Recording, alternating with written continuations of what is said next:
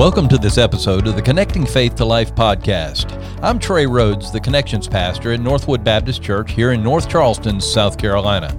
In just a few moments, our lead pastor, Dr. Tommy Metter, will be joining the conversation as well. In our crazy and chaotic world, our hope is that these few minutes will help you stop and reflect on your relationship with Jesus as you learn to connect Christ-centered faith to your everyday life.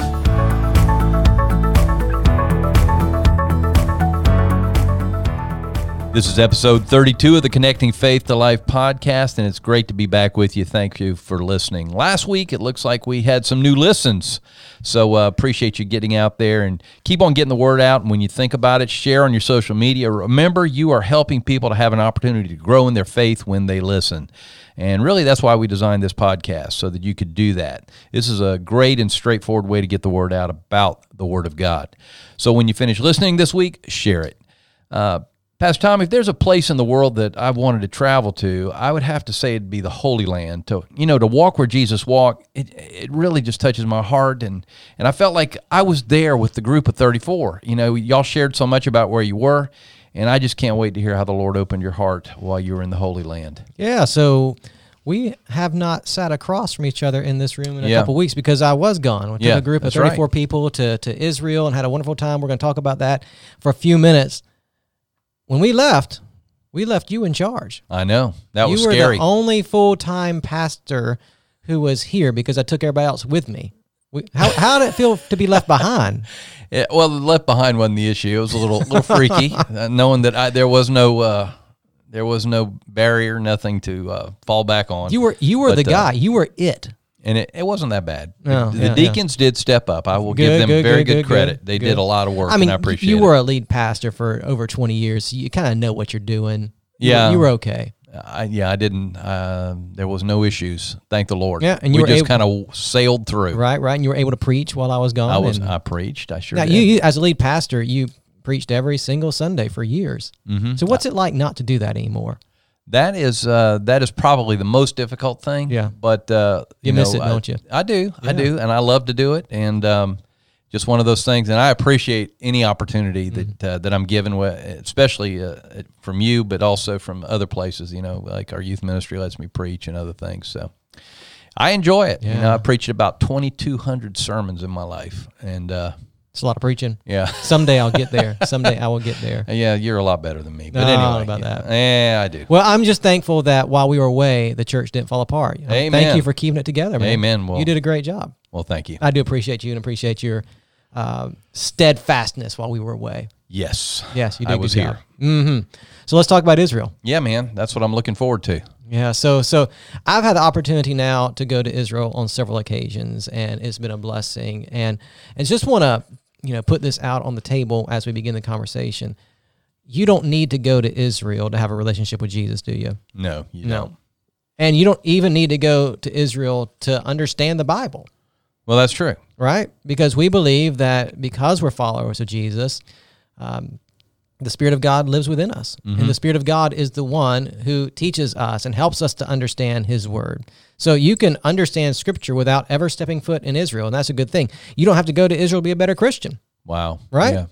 Because the Spirit lives within you, and you are in a local church, and you can be discipled, and so you don't have to go to Israel to be a better Christian. But you know what?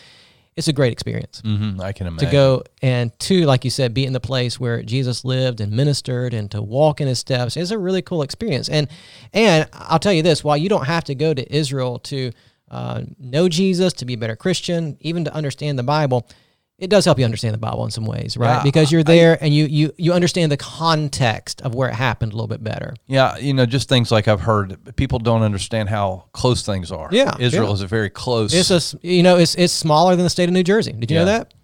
I don't think I did, but yeah, it makes sense. But it's a really small country, and so while you don't have to go to Israel to be a better Christian or to understand the Bible, or any of those things, it does give you some context. Mm-hmm. And for me, I know it's been super beneficial. And so my recommendation, because I know there are people who are listening to this podcast who will never have the opportunity to take a trip to go to Israel for a variety of reasons. Maybe physically you're not able, or financially you just can't get the resources together to take it's an expensive trip, right? So I get that, but I would suggest that even if you never have the opportunity to go to Israel, that you learn about it. Oh, right? yeah. When you were in I seminary, agree. you took some classes on, geography, and so you course took we some of did, those classes, and it helps you to understand a little bit more about where Jesus came from. And so, man, we have all kinds of resources. There are certainly books you can read about Israel that help you to understand the time and the context in which Jesus lived. Man, YouTube is a great resource for learning about Israel. I don't know if you knew that or not, but there are lots of videos. There are several different YouTube channels that are devoted to Israel and great. show you That's the great, sites, yeah. and that's really helpful. And so there's all kinds of resources out there. If you never get to go to the Holy Land, you can at least learn about the land a little bit. And I think those things do help you in your understanding about where Jesus came from and what it was like. So, yeah. But we want to talk about the experience we did have in Israel, because over the years, the times I've been able to go to Israel, I have learned a lot. And so I want to talk about those lessons I've learned from my travels in Israel. Yeah, I think we can get 4 lessons from your trip to Israel. And the first that you wrote down was Jesus was a real person. Yeah. Now, obviously, because that's central to our Christian faith. But think about this, Trey. Okay. You have in your mind a mental image of what Israel looks like, don't you? Mm-hmm. You've Right never now. been there? I have But if never I say been there. the Sea of Galilee, an image pops in your head. It right? does, yes. If I say, the Garden of Gethsemane, an image pops in your head. Where did that image come from? Most of the time, the movies. From movies, Yeah. or pictures you've seen on the internet, or sometimes the image just comes books. from our imagination. We imagine what it might look like. We imagine what the Sea of Galilee looks like, or the Jordan River looks like, or Gethsemane looks like, or Golgotha looks like. We have all these images that just pop up because of our imagination. Thinking about it. It's like, when you read a book, when you read a piece of fiction, right? And you read about characters in a story, there's images that pop in your mind, right? And so when we think about the Bible and we read the stories of Scripture, there are images that our imagination conjures up. And so we all have those images in our mind. And so when we were in Israel this last time, just a couple weeks ago, somebody on the trip said this. As that person was just observing the land, the person said, "Man, this is a real place." Wow. And it is. They had an epiphany Yeah, it's about a it. Yeah. real place, because it's almost like you think of Israel. It's like, in some ways, you might imagine it kind of like Disney World. You know what I'm saying? Like everything is larger than life and these big grand images. When you think about, for example, Jesus on the Sea of Galilee calming the storm, you have this grandiose image in your mind of what the Sea of Galilee looked like. And then you're there, it's just a lake, right? I mean, it's pretty, Yeah. but it's not even a big lake. Yeah. The Sea of Galilee, it just sounds so big because we call it a sea, but it's not a sea at all. It's just a small lake out in the middle of nowhere. Man. And so you all of a sudden get an image in your mind, and then you see the real thing, like, oh, it's a real place. It's honestly not that significant. It's nice, it's pretty, but honestly, there are much more beautiful lakes across the world than the Sea of Galilee. Or you see the Jordan River. And I don't know what you think of when you think of the Jordan River, but you think about the stormy banks of the Jordan, right? Remember the story in the book of Joshua, when Joshua led his people across the Jordan River, and it was flooding and all those kinds of things. And then you actually see the Jordan. It's not that impressive. I mean, it's like, in some places, literally, Trey, I kid you not, in some places it looks like a little stream. My gracious. I mean, it's just not what you would imagine in your mind's eye, right? You go to other places. You go to, for example, the desert, in the Judean desert, and it's just not what you might imagine. And so what you see when you are there, you see reality that, Bethlehem, and I don't mean anything, negative by this, but it's like a dirty town. You know what I'm saying? You go to Jerusalem, and it's chaotic and crazy, and all these places that you read about in the Bible, you go and actually see them, and you see the dust on the streets, and you see this small sea, and you see the river that looks like a stream, and you're like, this is it? Like, this is where it happened? But you're reminded that it's just a real place. You're seeing the sights, and one thing that always gets to me in the cities is the smell. Yeah. I mean, you And there's plenty of smell the smells, smells, and it's not perfumed. Yeah. It's not frankincense Yeah, and myrrh. yeah, And yeah, I think we yeah. have this mistaken mentality. Yeah, so we have those things these are going on. idealized images in our mind about how just gorgeous and how wonderful and how majestic this place is. And it really is a beautiful place. I enjoy going. I enjoy seeing it. It's a neat place. But, it's like Charleston. It's just real a place. Yeah, it's a real place. Mm-hmm. But I think for me, going and seeing that it's a real place is certainly a reminder that Jesus came to a real world. Mm-hmm. He was a real person in a real world in a real place, right? And that really is central to our faith, understanding that the God of all creation loved us enough that he would come to a real place to save us. Mm-hmm. He would come to a real area like the area of Galilee. He would come to a real city like Jerusalem and die on a cross. I mean, so when I go to Israel and I am there in that place, it's just a vivid reminder to me that, you know what? This isn't a story that was made up. It's not an idealized, location. It was a real place. And Jesus is a real person who lived in this real place 2,000 years ago and died for me and rose again for me. I was talking to my wife, and I was saying, Israel is probably the original tourist destination from 1,000 years ago. It was like I don't want to say tourist trap, but that type of idea where it was designed for people to come and see a part of it. Yeah. So how does the reality of it versus what they have done to it make a difference, do you think? Yeah. Let's get to lesson number 2. Okay, I'll do that. We'll talk about that. All right. So, you ready? Jesus was a real person, number 2. Jesus was more than a real person. Yeah, so Jesus was a real person. I think when you go to Israel, you're reminded of that because it's an ordinary place. Mm-hmm. But you're also reminded very clearly that Jesus was more than a real person, right? Because you think about it, you have, like you said, all these sites that we see in the Bible, whether it's Gethsemane, whether it's Golgotha, whether it's, the Kidron Valley, all these things we read about in Scripture. Now, people from all over the world go to this place to see these sites. When I talked to our group, we gathered together every night after we toured each day, and we kind of debriefed on what we saw. And I said to them, and I mean this in when I say this, it's going to sound kind of odd. In some ways, Israel's like Graceland. You know what I'm saying? Like, you think about Graceland, Elvis, people just want to go be a part of it and see something, right? In some ways, Israel feels like that because you have, over the course of a year, 4 million people go to Israel to see something, right? Right? Because there was something significant about Jesus. Now, Jesus is far more significant than Elvis, right? Oh, yeah. He is the real king. But you think about it, man. We went to the Church of the Nativity. Mm-hmm. And so the Church of the Nativity is in Bethlehem. It is the site that marks the place where Jesus was born. Mm-hmm. We waited in line for over an hour to see the place that they've marked as and we don't know if it's the exact place Jesus was born. But it's the site they have marked as the place Jesus was born. There's a 14-point star that lies there, and you can go down and touch it, and that's supposedly the spot where Jesus was born. But it took us an hour to get to that spot where Jesus was born and touch that star. Wow. Yeah. What our guide told us is that just a few weeks earlier, a line wrapped around that church, and the line was so deep that you had to wait in line for over 4 hours to touch that spot. My heavens. But you think about it. People from all over the world go to that place because they believe that Jesus was a person, but that he was more than a person, right? So what happened in history, Trey, is that you might remember the name Constantine. Constantine was the Roman emperor who legalized Christianity. Well, his mother was the one who started making pilgrimages to the Holy Land because of her faith in Jesus Christ. And when she went to the Holy Land to visit the place where Jesus lived, she gathered local Christians together and asked, hey, where did these things happen? Where in Bethlehem exactly was Jesus born? And where exactly was Golgotha and those kinds of things? And so local believers helped her to find these spots. And so what happened is they started building churches over these spots. And so it's really weird. You'll go to Israel and there's churches everywhere that mark these spots. There's a church of the Annunciation that marks the spot where Gabriel appeared to Mary. There's the Church of the Nativity that I just told you about where you go to see where Jesus was born. There's a church at the Shepherd's Field.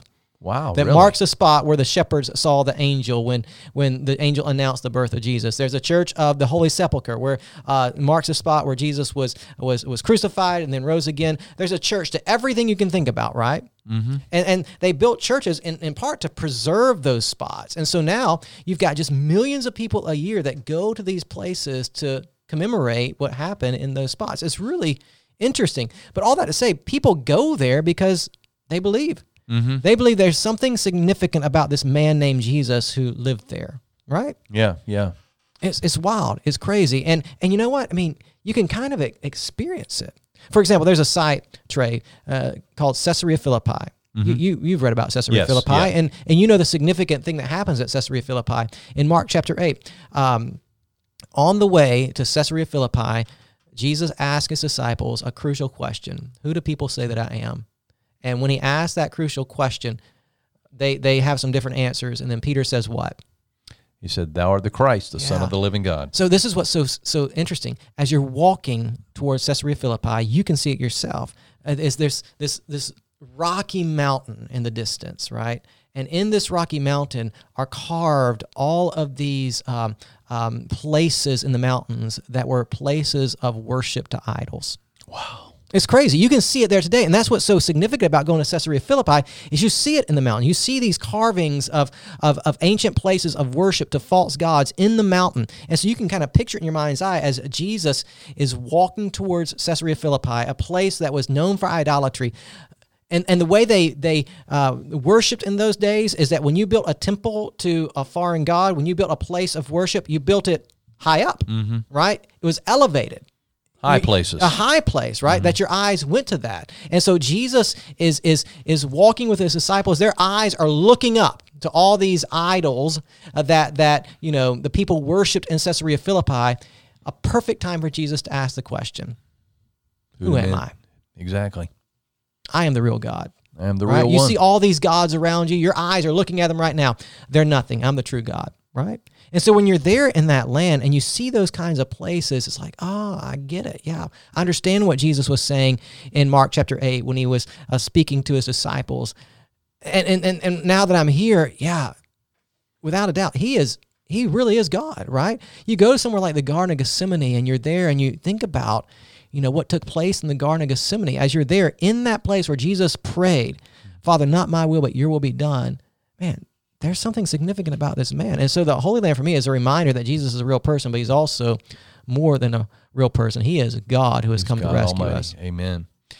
So Jesus was a real person, more than a real person. And then I think that leads straight into what we were just talking about. Number 3, people from all over the world worship Jesus. Yeah, that's crazy. 4 million people a year go to Israel. And if you were to take a trip over there, Trey, and maybe someday you'll have the opportunity to do so, what will stick out to you is just the diversity that exists in that place. Mm-hmm. While we're there, we met people from different countries in Africa. We met lots of people from Korea, China, Singapore, just people from all over the world. A lot of Europeans, we saw Russians.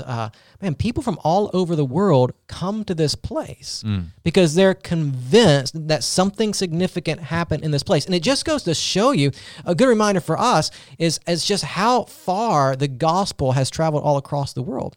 From that little spot. From this little spot in the middle of nowhere, a country that's smaller than the state of New Jersey, something so significant happened there that now people from all over the world want to come and just see the place where this man lived and died and rose again.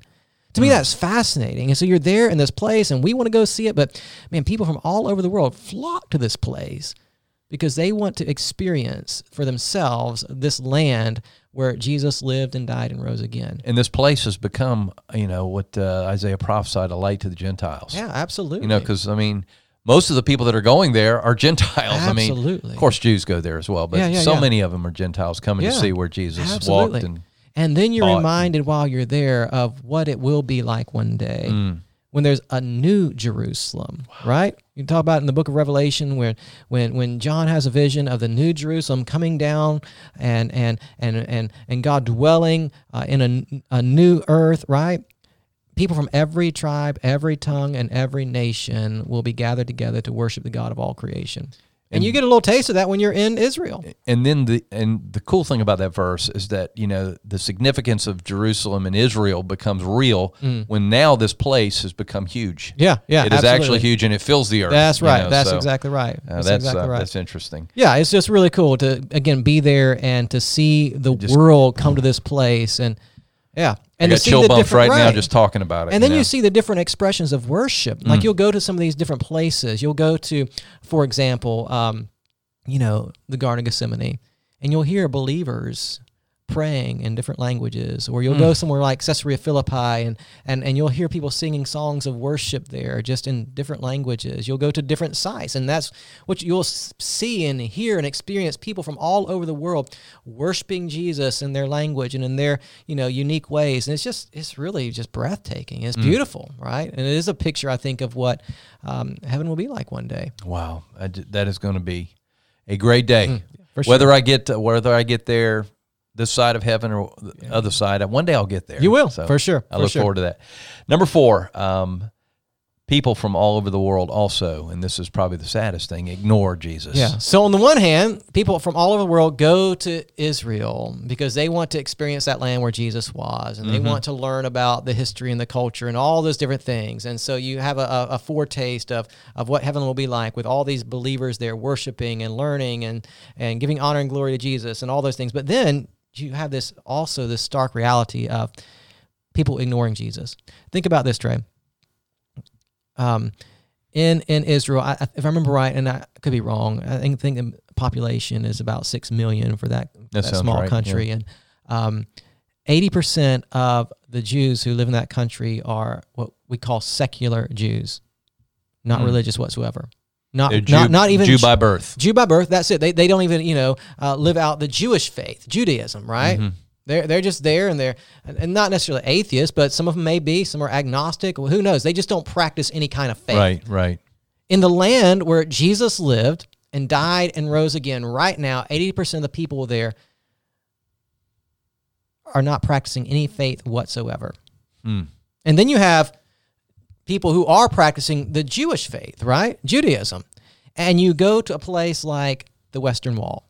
And you know what the Western Wall is, right?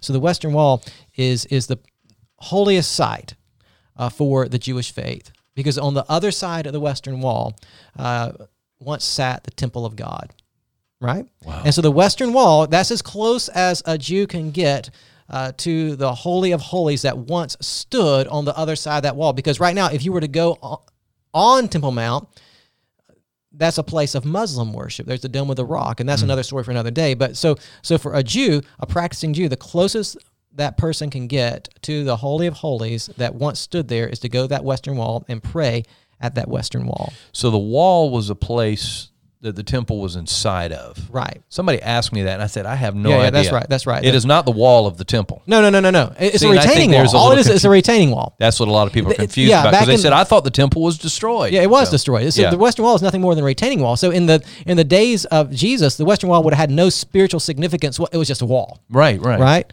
But now, because the temple has been destroyed, and because Jews cannot even go up to Temple Mount and worship or practice their faith, that's the best they got is a That's wall. the closest they're That's the gonna closest get. they can get is a Yeah. wall. And on a busy day, thousands of Jewish people go to that wall and pray. And it's Wow. heartbreaking, Yeah. because the temple isn't there. And really, the true temple will never be there again, because the true Never. temple is Jesus Christ, right? And the true temple, Jesus Christ, dwells within his believers. And now Paul calls us what, Trey? The temple of the Holy Spirit. We're the living temple, Yeah. right? So here's the reality, right? People aren't going to find the glory of God at a wall. People find the glory of God in God's people, the church, who have been indwelt by the Spirit of God. You see what I'm saying? Wow. But they don't know. They're longing for the glory of God, and they go to a wall to find it, and they're completely missing it because they have not embraced Jesus as their Messiah. They're ignoring Jesus, right? I guess they're trying to get to God, The best this they way. know how. The best they know how. And it is absolutely worthless. And that's the sad reality. Wow. In Israel, in this place, now watch this. This blows my mind. In this place where 80% of the Jewish people who live there are secular, and where the Jewish people who live there who are practicing Judaism reject Jesus Christ as the true Messiah. In the nation of Israel, only 2% of the population is actually Christian. 2%. Wow.